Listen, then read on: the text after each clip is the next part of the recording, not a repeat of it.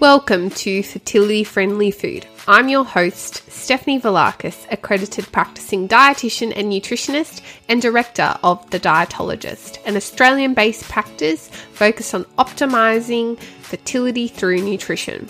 This podcast will bring you snack-sized episodes for you to learn, grow, and be inspired by the latest research, facts, and practical lifestyle tips about eating well for optimal fertility, helping you cut through the confusion and myths to take back some of the control on your fertility journey, one bite at a time.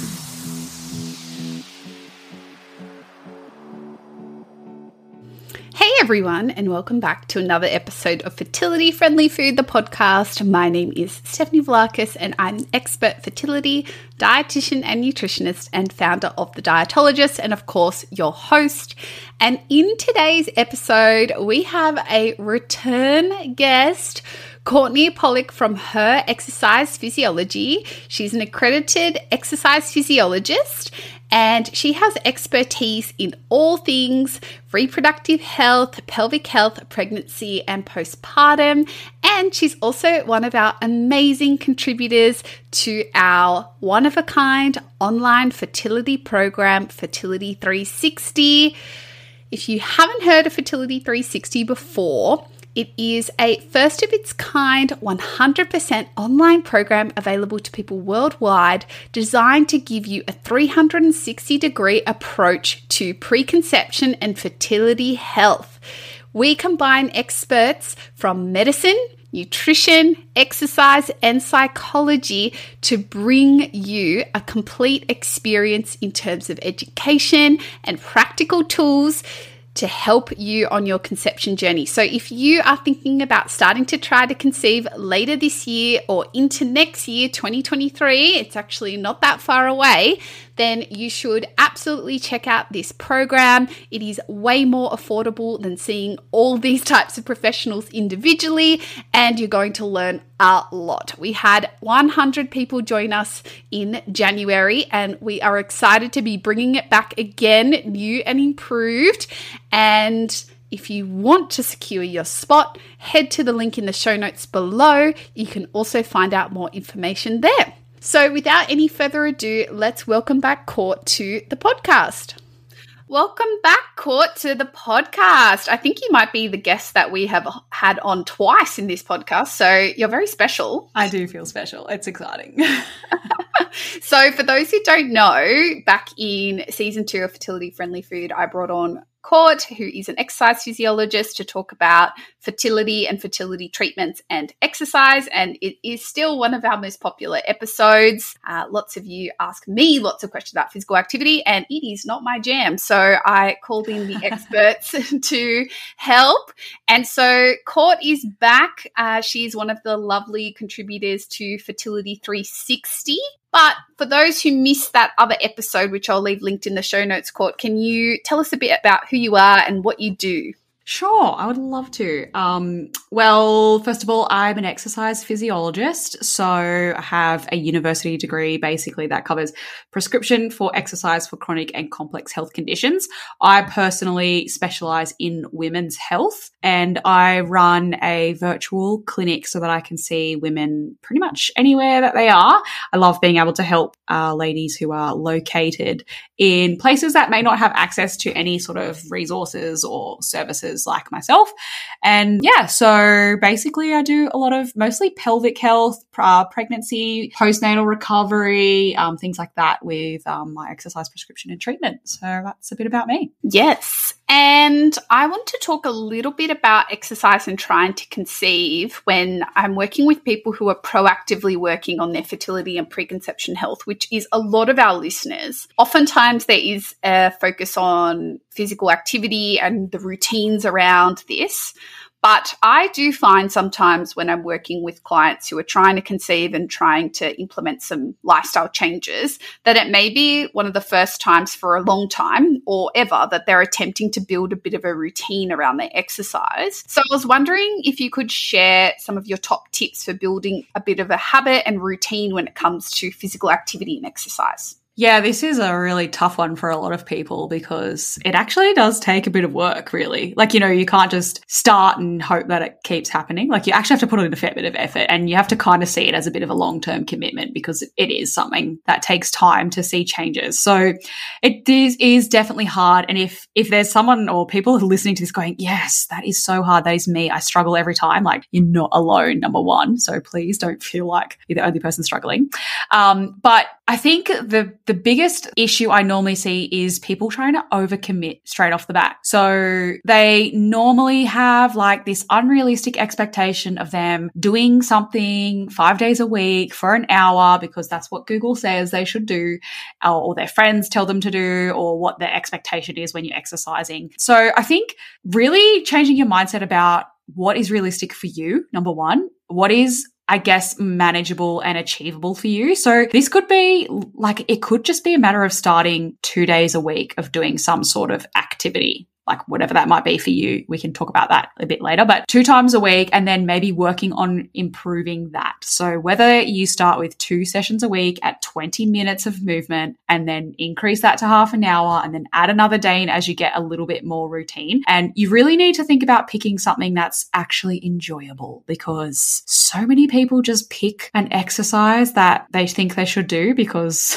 they've seen it on social media or they've read about it and they don't really like it. They just do it because they feel like they have to. So exercise can be quite enjoyable, right? I mean, like, I know that you're a bit of a dancer, so that is something that you would probably prefer to do over maybe going for a run, for example. So No runs. Pick something that you actually enjoy, because it's going to be way more motivating to go and do. You're probably going to commit to it and stick to it a little bit longer. And also scheduling it in. So picking a really good time for that works for you, and making it like an appointment, I think works really, really well, because I know there's so many people that are like, I'll do that today, and they never actually get around to doing it. And that way you can pick a time in the week that suits you. So if you're going 2 days a week for 30 minutes, you know that Tuesdays is a day where you have a bit more free time at certain, might be afternoon, might be the morning, you start work a little bit later, whatever that might be, then you can kind of schedule it in that way and know that every week you're going to do it on those days. Helps to build a lot more habit and routine. And then I think the final issue that I mostly see is that everybody has a barrier to exercise. It'll be something like, if you're somebody who likes to exercise outside or you like to go walking, then if the weather is terrible, you need a backup plan. And a barrier is going to be that like the weather. The weather is a barrier. So you need to have that already planned in place for you to do that. So it could be like, if you're going to go for a walk with your friend or your partner and then that person bails out, that's not going to stop you from going. What's your backup plan?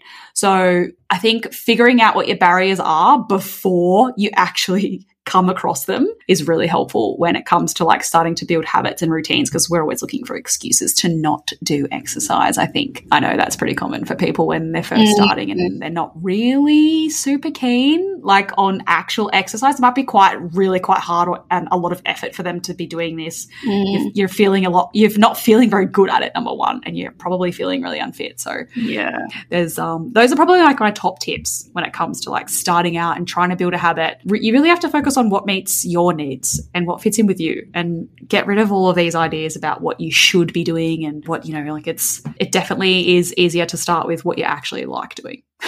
Absolutely. Wholeheartedly agree. And I think I've definitely gone through my own phases with exercise of trying to do what is trendy or what other people are doing just to, sometimes it's cool to explore, but, I always default back to the types of movement and activities that I have loved for a very long time, like dance. And yeah, it's so much easier to get up and go. Like I go every Monday at 8:30 p.m. I don't get home till 10 p.m. Like it's freezing cold, it's dark, it's hard to find a car spot. But because I like it, all those barriers go out the window and I still go. Yeah, 100%. Like otherwise, if you were like, oh, I've got to go for a run every Monday night at this time because it's the only time I have, like there's no way you're going to do that. You wouldn't catch me dead running. No, not for me. And I mean, like, I bet you just come home feeling better and it's not a chore. No. You don't want to feel like it's a chore. Yeah, and I think a lot of people do view exercise as a chore, especially when trying to conceive, because they're seeing it for a different purpose of like, oh, this is going to help my cycles, or this is going to help me, in pregnancy, and this is going to help me have a healthy baby. And all those things are absolutely relevant and true. But if you are begrudgingly doing it it kind of defeats the mental health benefits of physical activity too. Yeah. I mean, like, that's just the outcome of the exercise. The type of exercise can definitely change, or the type of physical activity can change and still get similar outcomes, right? I think that's what people need to kind of understand and know. Absolutely. Okay, I'm going to shift gears a little bit here, Court. There is obviously a bit of a fine line between being active and being too active. And this can often show up when it comes to the menstrual cycle. And this is something that I see very regularly as a fertility dietitian. So what are your suggestions for those people who are aware that potentially their activity levels are something they need to work on reducing when it comes to their fertility health? Potentially their period's gone MIA, they've got no period, maybe they've got hypothalamic amenorrhea, maybe they have a history of an eating disorder. We have episodes on all these topics with other guests. But what from your perspective as an exercise physiologist are your just top line tips around activity reduction? This is a good one, because this is also very hard for people. I bet there's people here listening going, reducing your activity, like, is that even a thing? But yes, it is. I really feel like I'm huge on education and learning and building knowledge and awareness around everything really. But I really think that when it comes to over-exercising, a lot of it boils down to really understanding why or how that over-exercising can actually be an issue for your fertility health. Because I feel like once you start to understand all of this, you place a little bit of a different value on the exercise itself and what your primary goal is, I guess. So if you're starting to build a little bit of education, like let's talk about over-exercising just briefly, about like how it has a lot of impact on total body inflammation. We know that if you're over-exercising all the time, it's causing lots of inflammation within the body, which is not ideal. But hormonal balancing is another one. So you talked about the menstrual cycle and losing that. So you can really impact that as well. Energy expenditure, you might be expending way too much energy and then in like a bit of a big deficit, which is causing like maybe weight loss and all those other health issues. But if you understand like that over-exercising can actually lead to all of these issues, that is probably the key. If you don't really know how it's impacting your body or why it's causing all of these issues for you, then I think your ability to make decisions based around like actually cutting back is going to be very hard, or maybe your reasoning behind it and not seeing the actual benefit of that. So I think we've just got this huge focus on exercise for body image, weight loss, muscle gain. That's it. Like, it's all an aesthetics thing. I think that's sort of where a lot of those issues initially arise. But if you start to look at all of the other components of it, you really start to gain a bit of a different perspective, and you place a bit of a different value on exercise or physical activity itself. So I think the first key is like really try and learn a little bit more about the over-exercising, or the impact over-exercising actually has on health in general, not even just fertility health, but everything. And then I think it's about looking at how you can modify your own program and which parts might need modification. So there can be different ways that you over-exercise. We can think about like too much high intensity all the time. So if you're doing 6 days a week, 7 days a week of really high intensity training, it might be something like, let's just change a couple of your sessions into a different level of intensity. That could be the first step, because cutting out amount of days can sometimes be such a hard thing for people to do, especially if they are in routine and habits. Maybe they've got a little bit of that mental challenge about cutting back. So switching the actual exercise intensity, or like lowering the intensity, could be quite an easy way to start doing that. And then obviously you could look at what your total volume is. That's another issue. So it might not be that you're doing too much high intensity. You could just be doing way too much. Like when you consider if you go to the gym every single day and then you're walking every single day, and then you might throw in a couple of yoga sessions or a swimming or dance classes, then it becomes a lot across the week. So it might be just reducing the length of your sessions. Or like maybe it's like, okay, well, maybe I don't need to go for a walk as well as do the gym session every single day. It might not be about that for you. And then it could be, what type of exercise are you doing? So we kind of touched a little bit on high intensity. That could mean like dropping the intensity in your gym session if you're like doing circuit training or higher impact activities like that. But it could also be like trying something different. So maybe instead of doing 5 gym sessions, it might be like 3 gym sessions and maybe like 2 yoga sessions, or maybe you're doing something more like swimming, active sort of more restorative type movements. That is probably going to like be ways that you can start addressing your overactivity levels. It's not it might just be small changes to the total programming or what you kind of like doing, I guess. And then I think getting some help, to be honest, with over exercising. So that could be exercise physiology like myself and getting like exercise plan for that. But it could also be like really diving into why you're over exercising to begin with. So maybe it is about like the psychology behind it. Like what is actually going on for you that's making you do all of this over exercising? It might be seeking out some more like therapies to help with that too. So it's definitely like got a lot of different factors involved. But yeah, that would probably be my suggestion for what I commonly see in my clinic anyway. Yeah, I think what you noted there was beautiful, and I just wanted to build on that, especially for people with hypothalamic amenorrhea and other like period irregularities, is that, you know, there is physical activity at certain levels when you get to higher levels in terms of both volume and intensity is a stressor on the body as well. And so if you're also chronically stressed and then you have overactivity, you could technically, in theory, be eating enough to fuel the activity, but you can still lose your period because it's just a compound of too much stress, both physical and mental. And in addition, I think a lot has to be answered for in the culture, just in the media landscape, online landscape of, you know, often we're glorifying people who exercise a lot. You know, I think a really key example of this is I notice it a lot on TikTok. There's a lot of glorification of being quote unquote that girl, and the amount of activity that is being demonstrated is, you know, high, very high, but they often don't share what's going on with their reproductive health or their cycle. And so we have to, you know, take a big grain of salt. And I think as well, the other, like the older media that I think about is it's always been, you know, every Christmas and every Easter, it's like how many minutes spent running to burn off this chocolate. Like we're seeing it as an energy exchange, and it's simply not that. And we really need to shift people's thinking about the role of activity in their life. And I think a lot of people use exercise to help soothe their feelings about their food. And so the relationship with both food and exercise become highly intertwined. And there is also like people that I would say are almost like addicted to exercise. And, you know, if you told them to stop, that they really, really struggle very hard. Oh, 100%. And I also think like it really does boil down to like, what is it about that addiction to exercise? Like, why is that person doing that? Yeah. Like, is it actually a fear of weight gain? Is it a poor relationship with food? And the actual exercise itself isn't something that they're addicted to. It's the outcome of that exercise. Yeah. You know, like it's definitely like that's the vesicle to get the result, really. It could be. So, you know, I know that there are people that genuinely love doing the exercise and the movement, and they actually enjoy it, and they're doing very good levels of exercise.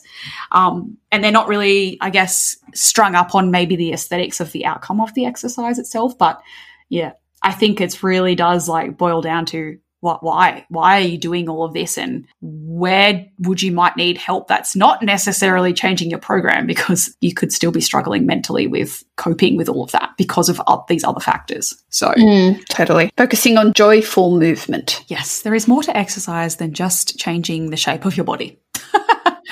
Absolutely agree. And same goes with nutrition. Oh, too. yeah. That's the most misunderstood part of probably both of our jobs that we share. I know, and I feel like we're constantly both fighting so many social media posts on what we're trying to, I guess, teach right now. Totally. So a common question that I get asked a lot, Court, is should females modify their activity levels or types of exercise depending on the phase of their menstrual cycle? So the follicular phase, which is before you ovulate, and the luteal phase, which is after you ovulate. And is there any like supporting research about this? Because I'm seeing, again, TikTok, Instagram, I see this all the time. Like, when you're ovulating, do this. And when I'm like, you only ovulate for like a period of 24 hours. It's really, it's a really fleeting situation. Like, explain.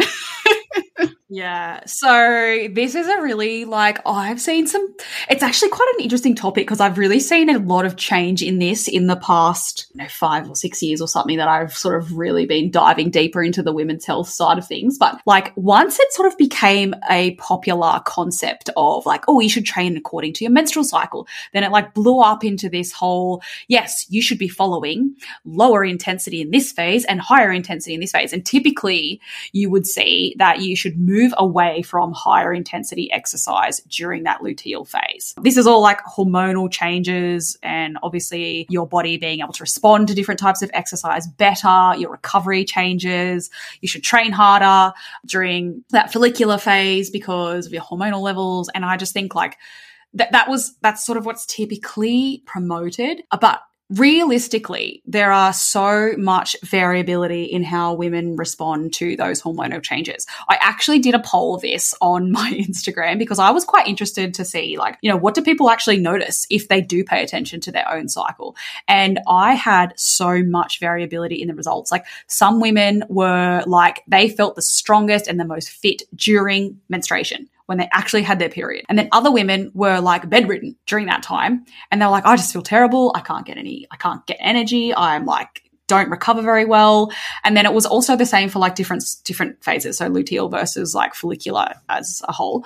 And some were so great at their higher intensity training, right before their period. And others couldn't even go to the gym at that point in time. And they're nah, I don't even do anything. I just walk. And it was really interesting to hear that from people rather than research. The research is not super strong in yes, you should do this. No, you should do that. And I mean, when you consider how much of our lifestyle impacts hormonal changes every month. So for example, your menstrual cycle hormonal changes can change in itself according to other lifestyle problems, factors what you're eating during that time, what you've been sleeping, traveling, gut health, your digestive system, hydration. You can't factor in every single component every single month and then try and navigate which training load is going to be more beneficial for you. It's just there's way too many components.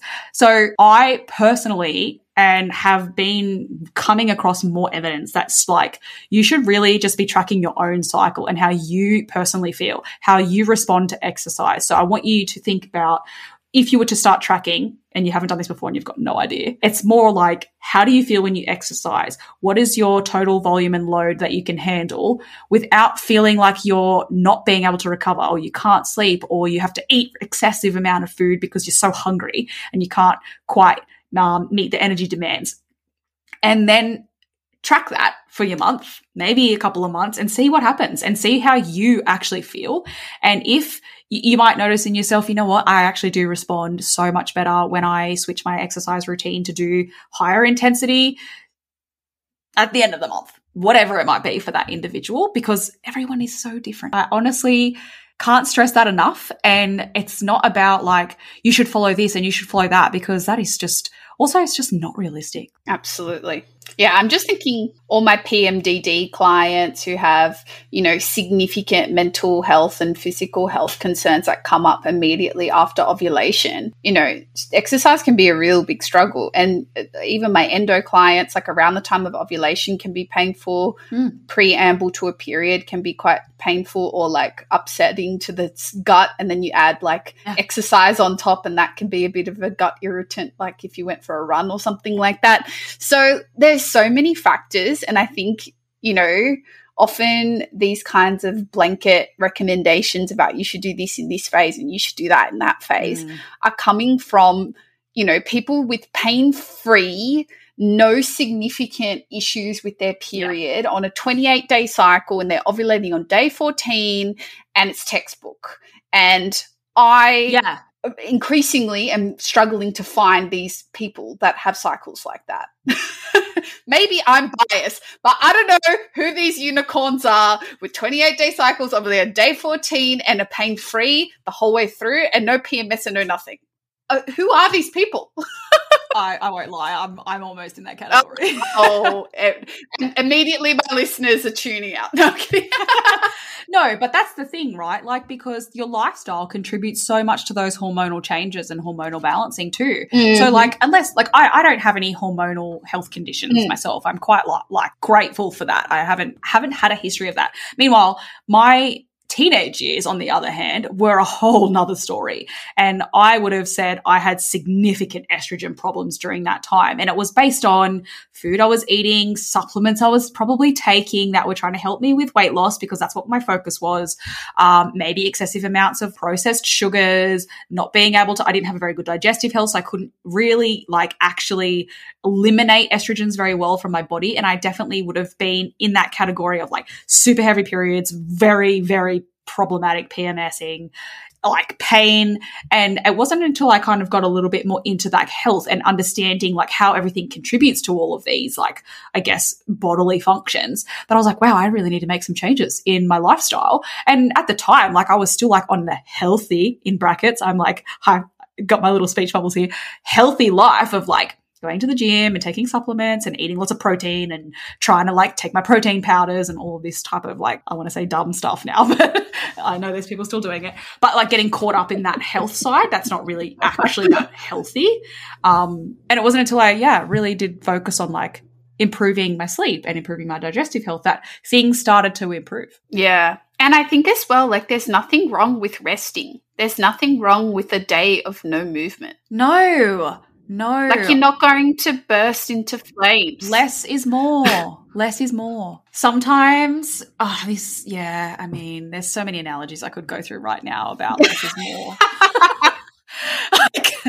like makeup is a good one. I like to use makeup for those people who need a bit of a visual. Like, sometimes not enough makeup is, you feel a bit yuck. And then too much makeup is like, you feel a bit yuck. And you're like, whoa, calm down. Yeah. And in the middle is nice. It's like, and you get so much better results when you rest. Your results from exercise come from your sleep and your rest and recovery. During exercise, you damage cells, you damage fibers, and then your body is designed to recover and replace. Yeah. And if you're continually damaging and not recovering and replacing, you don't get results. Hear. So get on the rest bandwagon. Yeah. I am actually a prime example of this because I used to over-exercise quite a lot, undersleep and undereat.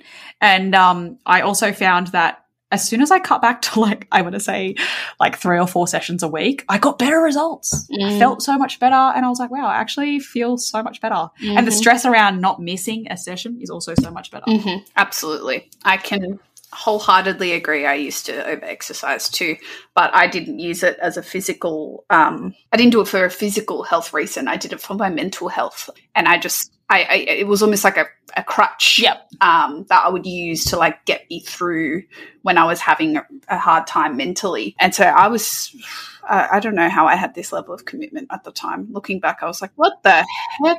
Oh, no, I don't think it was healthy. So I don't think I would want it back. But I would wake up at 10 to 5 in the morning, drive to the gym in the dark, go to the gym for an hour, 6 or 7 days a week, and then go to placement for uni because I was really struggling on placement mentally. And so, and it was just, I didn't have a program. I didn't follow any structure. I just went in there and I just smashed myself basically to try to, I think it was a way to distract myself from what I was going through mentally. Yeah. I was just thinking about that the other day. I was like, oh, times are so different now. Yeah. Wow. But I was like, you wouldn't catch me dead out of bed at 4:50 a.m. No way. Yeah. Oh, it was brutal. It was so brutal. And I was like, 4:50. I was like, oh, man, that's way too early. I have tried so many times to exercise in the morning. Okay, this is another tip from before. I am not a morning exerciser, and I've just come to the fact that I'm like, you know what? It's just not going to happen. It's just not going to happen. I don't like it. I don't get very good, like, actual workouts from it, and it doesn't work for me. But if you're like that, Julia, exercise at a different time of the day. Yeah, absolutely. I've always had this hang up that it had to be in the morning, and it's only recently I've shifted it. And my brain switches off around 2 p.m. with work, and I'm not very productive. And so now I just do my work at 2 p.m. because I need to get away from my desk anyway. I'm not being very productive. Might as well go do it at a workout at that stage. So it makes a 100%. difference. And you don't have to do it at the same time every day. Maybe some days are morning, some days are afternoon, sometimes a night. It's okay. I know. I agree. I'm the same. We glorify the routine too much. We talked a little bit about barriers earlier. What do you see beyond what we talked about? We talked a little bit about weather. People being held back from exploring exercise and physical activity in their lives when it comes to their preconception health. Is it being time poor? Is it pain? Is it injuries? Is it other symptoms like menstrual cycle symptoms encroaching on the capacity to exercise, or something else altogether? Or I don't know, from your experience seeing lots of people, what do you find are the biggest walls to getting a little bit of positive momentum when it comes to physical activity? I think for me, most people are reaching out to me because they're like, they need help with exercise. They're not just sort of trying to self-navigate it. Well, they probably have been up until now. But most of them don't really know what to actually do, to be honest, or how to fit it into their schedule. I think when you've been out of routine for a really long time with exercise, you're kind of how do I even start doing this? Do I go to the gym? Do I go to a group class? Do I just go for a walk? I think figuring out how to or what to actually do with their exercise routine. I think people think they need to follow rules with it, but they don't. And I think they also need to understand that it really, really also depends on what your goals are. I'm constantly talking to people about what is it that you want to achieve through your exercise or need to achieve maybe. So if you are trying to work on your fertility health, your goal is to exercise for your fertility health rather than another maybe health marker or benefit. So most people end up just falling down this tunnel of Google searching and trying to work it out themselves and navigate, what might be, let's say, preconception health. What should I be doing for preconception health and what is the best thing? And then they just get confused and overwhelmed. So they just don't do it. And it becomes easier to just either ignore it or keep putting it off maybe, or they seek help. That's probably the first issue. And then the second one, I usually see a lot of people with this fear of starting and commitment. So it could be a lot of people have a lot of anxiety about either going to a gym or going to a group class for the first time and feeling maybe not capable. I'm not fit enough for this. I don't think I could last a whole hour at the gym, in a gym class or a Pilates class or whatever it might be. Or even just feeling a bit nervous about people judging them, because sometimes you get that vibe from a gym if you haven't been there for a while. I think that's really big, is the fear around actually starting and knowing that you're committing to something. And a lot of the time I also see is the cost and affordability, especially when I hear a lot about I'd really like to do 2 sessions a week of some weight training because I want to get stronger, but I also really want to do Pilates and I love yoga. But when you actually add up a gym membership plus regular Pilates classes and yoga classes, if they're not within that same membership, you end up outlaying so much money for it. And people are just I can't afford to do all of that. I don't want to dedicate, it might not be they can't afford it, but they might not want to dedicate that much for that, especially if you're trying to plan for a baby. There's a fair few expenses involved with that. So it becomes a cost factor as well. So those are probably the main barriers I usually see with that, because most of the other things are usually, like you said, hormonal or menstrual cycle issues and pain. But a lot of people have been going through that a long time and kind of know how to manage that themselves now and understand, I just don't do something when this happens. I can kind of keep my routine up until then. But getting started is usually those main barriers I see. Yeah. Yeah. I can so relate to the fear of judgment one. I think a lot of my clients that I see also experience that. But the thing that I always say to people is, and I have to say this to myself too, but you don't get better at the activity by not doing it. No one's walking into their first spin class and not dripping in sweat and are puffed out and are exhausted. Everybody is. I've had a few experiences because I have very bad asthma where I've had to step out of group classes and things like that. And I would feel so embarrassed because I think because my feeling was, people think I'm unfit. Yeah.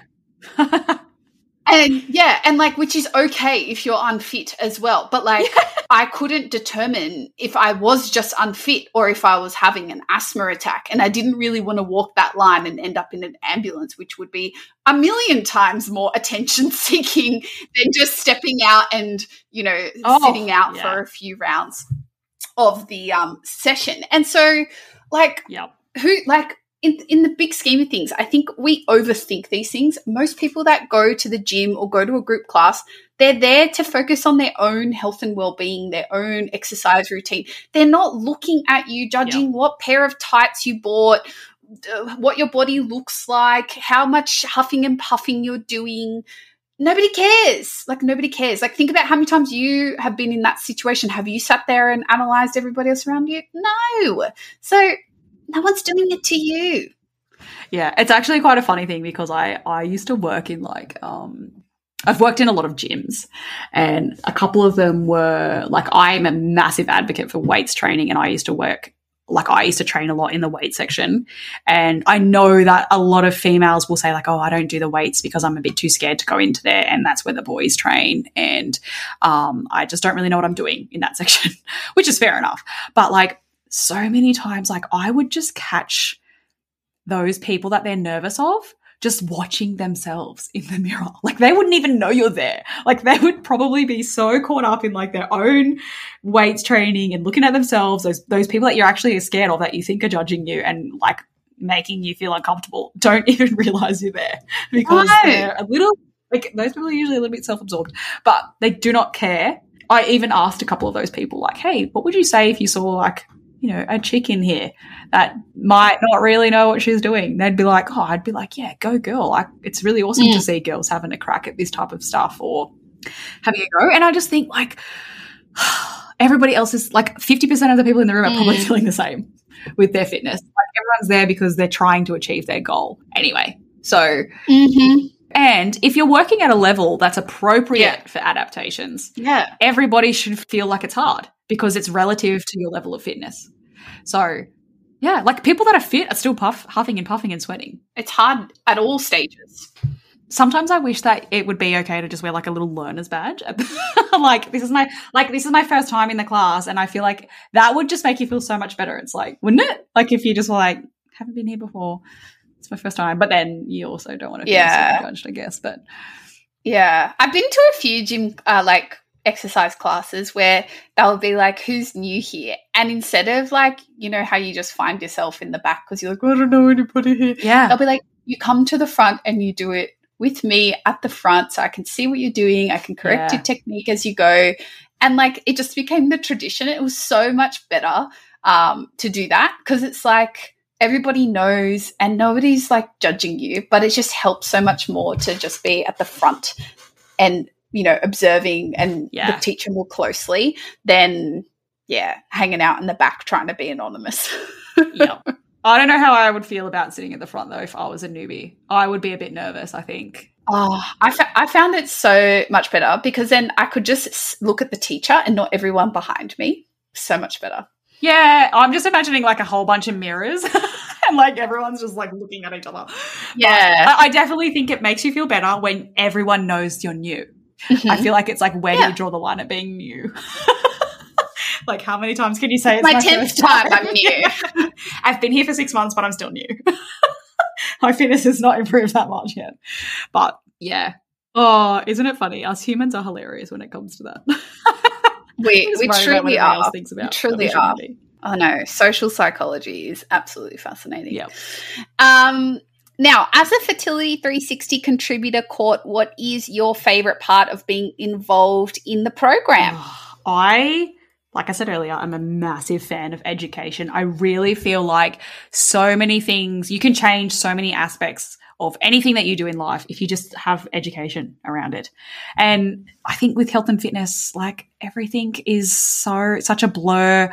There is so much done incorrectly, over-exercising. People never really know that's actually a thing until you need to improve some sort of health aspect. I think the fact that it's just so much education about what you can't find on the internet or Google yourself, or it's also taught by people who generally know what they're talking about actually are qualified.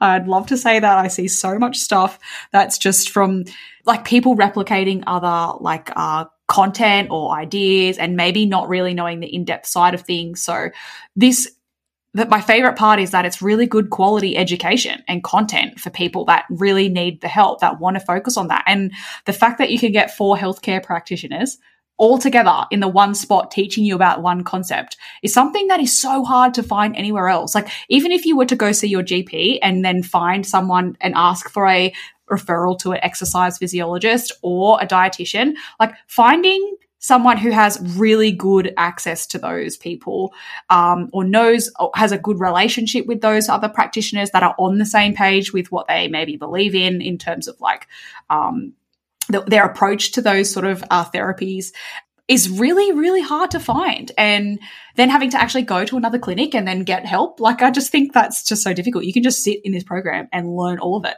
from the comfort of your home. And it's so much more affordable than going to see all these people. You get a lot more content, like the stuff that I provide, I guess, is coming in lessons that like I would have to have like multiple consultations with someone to like get all of this out and teach them and give them programs and advice around things. So like this is just such I actually cannot speak highly of this enough. Like it's such a great program and it's really something that's needed for a lot of people. Like everybody should go through this, I think, because it's fertility. Everyone needs to like learn about this at some point. Yeah, absolutely. And like for me, I wanted to create a bridge between what high school PE classes or health classes, you know, taught us about periods and how to not have a baby. But then nobody teaches you when you are ready to have a baby what you can be doing. Yes. And it's not just go to your doctor, get some blood tests done and take a prenatal vitamin and Bob's your uncle. Yeah. Sure, those things are pertinent, but it's not the only things. And when we approach preconception and fertility in a much more whole of person 360-degree approach way, where we're thinking about medicine, we're thinking about diet and lifestyle, we're thinking about exercise, we're thinking about your mental health and the potential challenges that can arise along the way, because not everybody's path is straightforward. And so we're also not only just setting you up for optimal preconception health to conceive and have a happy, healthy pregnancy and a happy, healthy baby, but we're also building tools for people that they can lean on in the case where things may not necessarily go exactly to plan and you need some more help. Then you've already connected with 4 clinicians who know this space really well. And so I think that really does make such a difference. And I see these gaps in my clients' teams all the time. And I just thought, how can I make this more accessible? So thank you for being a part of Fertility 360. And I'm so glad that you are part of it and continue to be. And we're really excited to be bringing it back and kicking off again on the 1st of August. So if you haven't secured your spot yet for round 2 of Fertility 360, we're running it live. It runs for 4 weeks. Then make sure you grab a spot. The link will be in the show notes and we'll have more information about all the inclusions and all the little tidbits as well. I'm excited. No, me too. So, Court, where can people find out more about you and what you do and all that good stuff? We'll make sure we'll drop it in the show notes, but just give yourself a little shout out. Yeah, so most of you'll probably find me mostly on Instagram. My Instagram handle is @her.exercise.physiology. And my website also has a lot of information on there, which is www.herexercisephysiology.com.au. And that's pretty much it. Amazing. 2 go-to places. Come on over, give us a follow. Shameless plug, because I create great, funny reels about pelvic health. Okay, everybody needs to go watch Court's reels because seriously, they give me like Oscar award-winning performances at times, must say. Like facial expressions on point. My drama classes in high school did pay off. Return on investment right there. I'm like glad I signed up for this in year 12. Love that for you. Well, thanks so much for joining me again for another episode. And if you haven't already, make sure you like, follow, share, leave a rating and review. It really helps. We're an unsponsored independent podcast. So like all of those little things make such a difference to us. And I will catch you in the next episode, everyone. Bye.